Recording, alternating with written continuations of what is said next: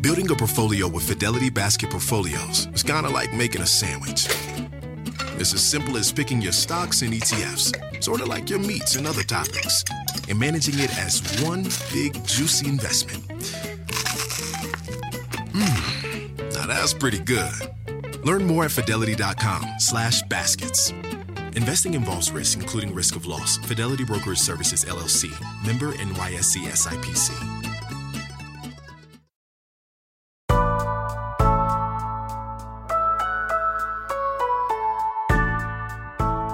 It's Monday, February 10th. I'm Akilah Hughes. And I'm Gideon Resnick, coming to you from the frozen voting tundra known as New Hampshire. Wow, how are you staying warm out there, Gideon? You know, I'm cozying up to the roaring fire of democracy. It's not that warm. It's a pretty dim candle of democracy at this point.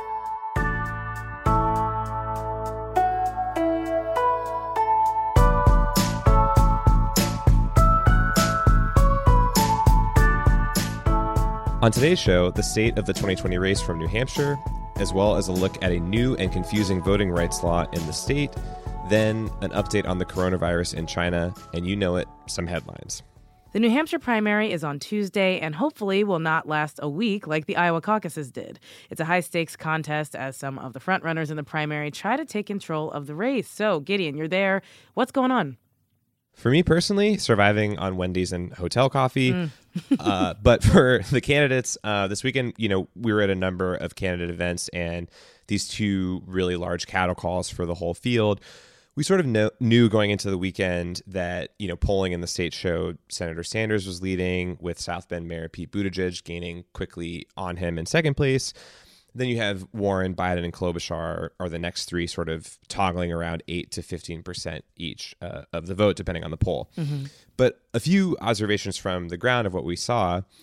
Senator Amy Klobuchar is sort of getting larger crowds and potentially threatening to chip away at that moderate vote, which, you know, could be at Buttigieg and or Biden's expense.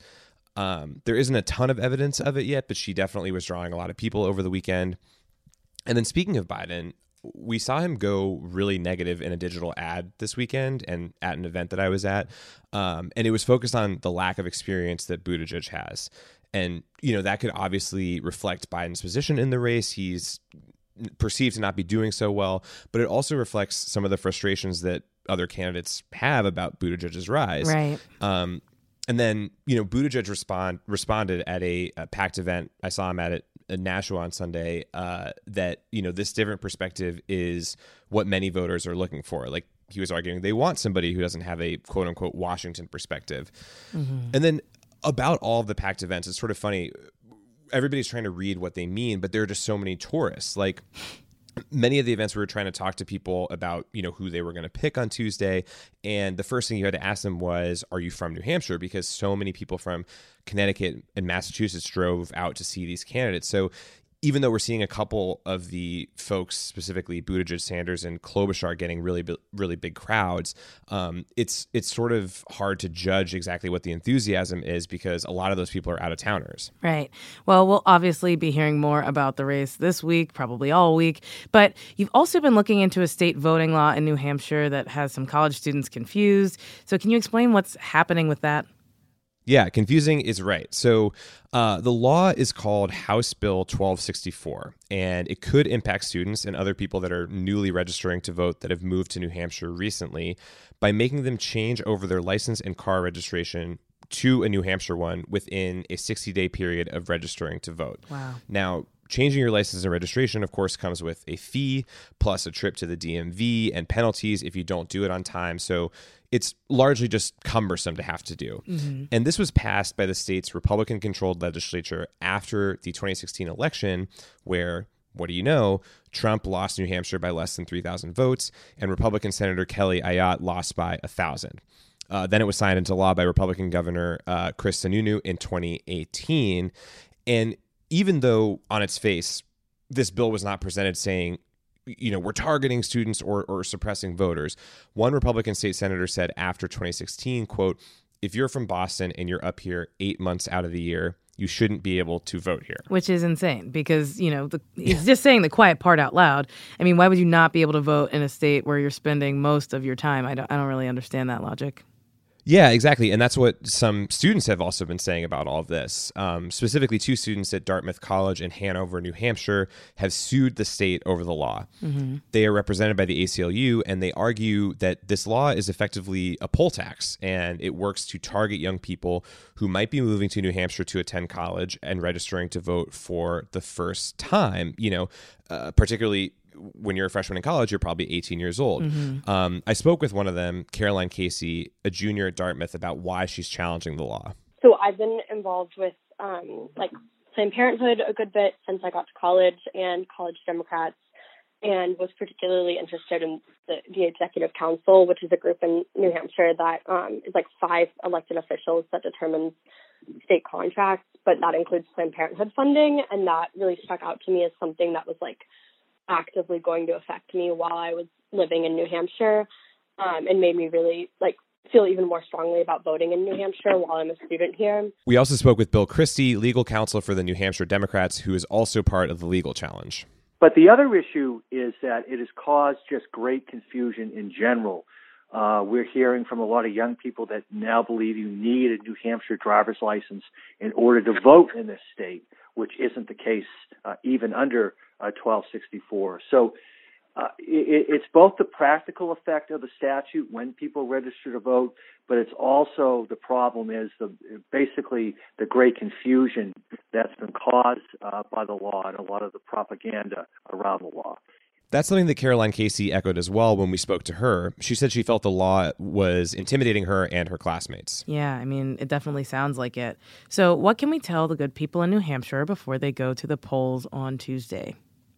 Yeah, so first thing is we haven't seen significant enforcement of this law, and it's unclear we will actually see it given the legal challenges to it. Mm-hmm. And New Hampshire has same-day voter registration, and to be clear, there should be no worry or confusion here. If you are 18 years of age, go to the polls and vote. You don't even need a New Hampshire license to actually do it. And then, come back later this year so that people who govern you don't make choices like this. You have a say in the matter. Mm-hmm. Otherwise, we'll keep reporting on this and stories impacting voters here in New Hampshire, as well as the 2020 primary over the next couple of days. Stay tuned for that.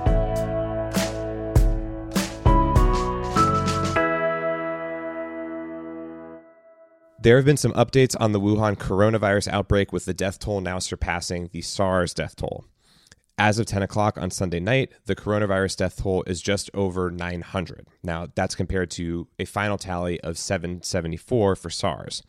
So, Akilah, how do we begin to understand these new death toll numbers and what they mean? Well, the first thing to note is that while the death toll from this coronavirus is higher now than the SARS death toll, it's also still expected to rise, just to be clear, but the fatality rate of this strain is much lower. According to the latest data from China's National Health Commission, about 40,000 cases have been confirmed worldwide.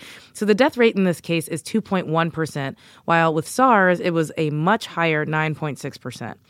All of these numbers can change, but one thing to be aware of is that consistently, authorities have claimed that the number of people infected with the virus has been underreported, which could mean that the fatality rate is even lower. Okay, got it. And so 99% of recorded cases of coronavirus are in China. The government has been taking drastic measures, restricting travel and implementing massive quarantines of the entire Wuhan region. Walk me through here the government response and where it stands right now. Right. Okay. So as we mentioned before, China's first big move to stop the spread of coronavirus was back in January when they suspended all air and rail departures from Wuhan, which was effectively placing that city under quarantine. The surrounding areas within the Hubei province were locked down soon after. The way that China and especially Wuhan is approaching this outbreak is definitely aggressive, although there are some critics that say that they could have intervened earlier to help prevent the outbreak from growing. So authorities in Wuhan have gone door to door, checking temperatures, and forced suspected coronavirus patients to stay in stadiums and exhibition centers. So these makeshift quarantine camps have minimal medical care, and it's not clear that these extreme tactics even work. In Wuhan, the death rate among patients with coronavirus is far higher than the rest of the country or anywhere else in the world. There have also been several hospitals built over the span of less than 2 weeks to house the sick in Wuhan. One of the reports that I read said that, they house 1,500 and 1,000 respectively. So that's no joke. That's a lot of patients. China's also closing schools temporarily in many parts of the country. And Wednesday of last week, the Bill and Melinda Gates Foundation pledged $100 million to fighting the virus and funding research to create a vaccine, which China has accepted. And just yesterday, China announced that they would dedicate more than $10 billion, and that's USD, to fighting the virus. Those funds will reportedly go towards helping citizens afford treatment. And that money is important because there have been medical supply shortages across the region since this whole thing began. Right. And obviously, this is a health emergency. We want to be clear. Many people are sick. Hundreds of people have died. But what are some of the other ramifications of this as well? Well, there was a major news story over the weekend about a Carnival-owned cruise ship company. They quarantined more than 3,700 guests off the shore of Japan for 4 days after 20 guests, 14 of whom were Americans, were diagnosed with the virus. And that's kind of where the economic problems begin. So travel industries have been hit incredibly hard by this virus. New data shows that air travel in the region has dropped by as much as 40% in the wake of this outbreak.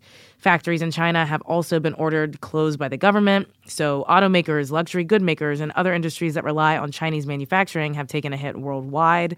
Experts say that even if the outbreak slows and factories reopen soon, the end result of the outbreak economically is going to be a hit to China's first quarter economy, and it's obviously going to, have a dent in growth globally.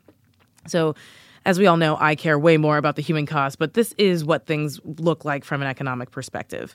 Right. Yeah, as do I on that front, too. Well, thank you for the update. And, remember, even though we've been hearing a lot about coronavirus lately, it doesn't mean that you need to be panicking about it. The best precautions are staying informed with real information and washing your hands often. I hope you do already. Yeah, all the time, please.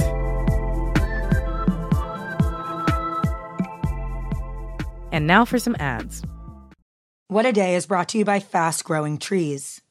Fast Growing Trees is the biggest online nursery in the U.S., with more than 10,000 different kinds of plants and over 2 million happy customers.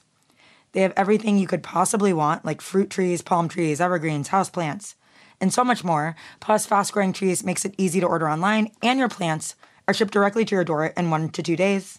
And along with their 30-day Alive and Thrive guarantee, they offer free plant consultation forever. We love Fast Growing Trees here. I keep telling you that the mini plants that I've gotten from these folks are yet hanging on. And that's not because I have a green thumb, okay? This spring, Fast Growing Trees, they have the best deals online, up to half off on select plants and other deals. And listeners to our show get an additional 15% off their first purchase when using the code WAD at checkout. That's an additional 15% off at fastgrowingtrees.com using the code WAD at checkout. Fastgrowingtrees.com, code WAD. Offer is valid for a limited time. Terms and conditions may apply. What a Day is brought to you by Ulta Beauty. This AAPI Heritage Month, Ulta Beauty is celebrating the joy of belonging to a community composed of intricate connections, belonging to our past and our future, to the heritage and birthright that is beauty. Ulta Beauty shines a light on the AAPI community, passing the mic to brand founders and creators to tell their stories centered on heritage, joy, and beauty. They carry AAPI-owned and founded brands like Live Tinted, Peach and Lily, Glamnetic, Tree Hut, and more. Shop AAPI-owned and founded brands at Ulta Beauty stores and Ulta.com. This show is sponsored by BetterHelp. Therapy is a safe space to get things off your chest and to work through whatever's weighing you down. If you're thinking of starting therapy, give BetterHelp a try. It's entirely online and designed to be convenient, flexible, and suited to your schedule. Just fill out a brief questionnaire to get matched with a licensed therapist and switch therapists anytime for no additional charge.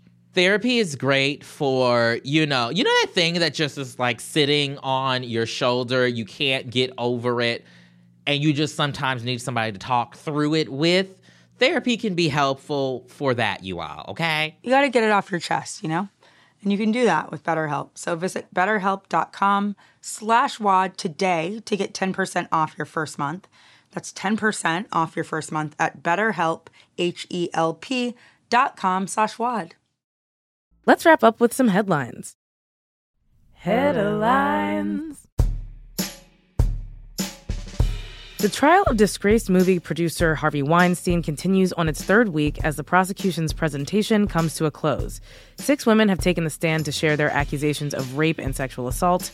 Weinstein's defense team has been relentlessly vicious, making arguments to suggest that the encounters were consensual or that the women were after something.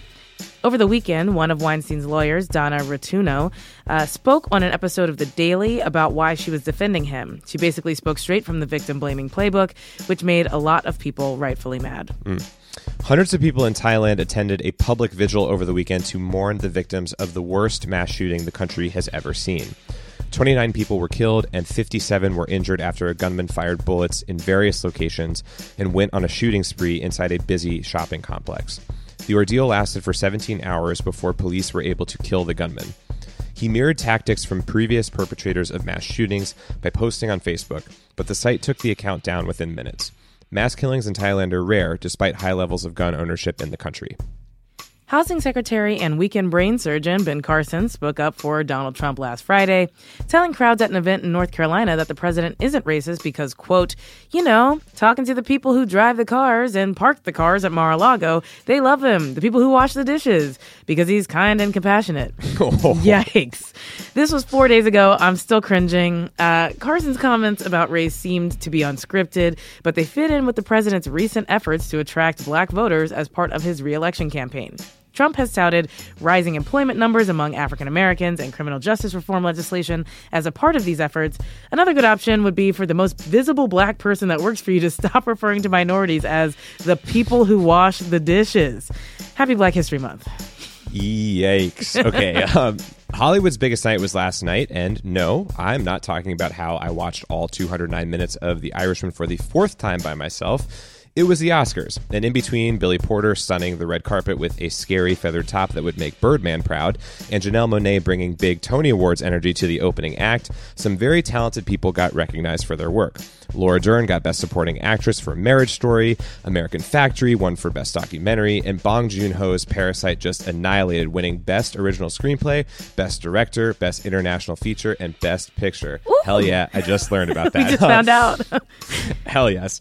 Thanks to everyone who kept us entertained last year, and to the real star of every Oscar night, the amazing ability of the human mind to tell stories. How sweet. And those are the headlines.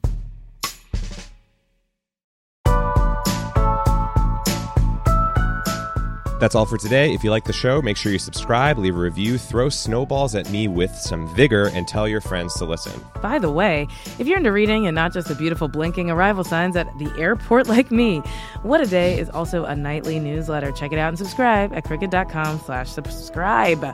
I'm Akilah Hughes. I'm Gideon Resnick. And that's how you do a cross-country salute to Bong Joon-ho. Bong Joon-ho. This is never going to work. Why did we think this?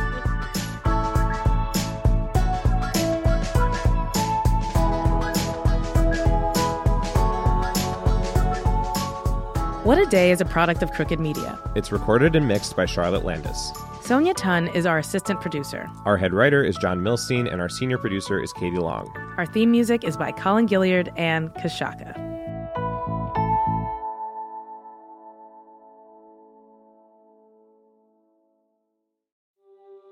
Explore the world's hidden wonders on the Atlas Obscura podcast. A village in India where everyone's name is a song. A boiling river in the Amazon. A spacecraft cemetery in the middle of the ocean. Every day, the Atlas Obscura podcast will blow your mind in 15 minutes. You can find it on the SiriusXM app, Pandora, or wherever you get your podcasts. And don't forget to follow the show so you never miss an episode. It's that time of the year. Your vacation is coming up. You can already hear the beach waves, feel the warm breeze, relax, and think about work. You really, really want it all to work out while you're away. Monday.com gives you and the team that peace of mind. When all work is on one platform and everyone's in sync, things just flow. Wherever you are, tap the banner to go to Monday.com.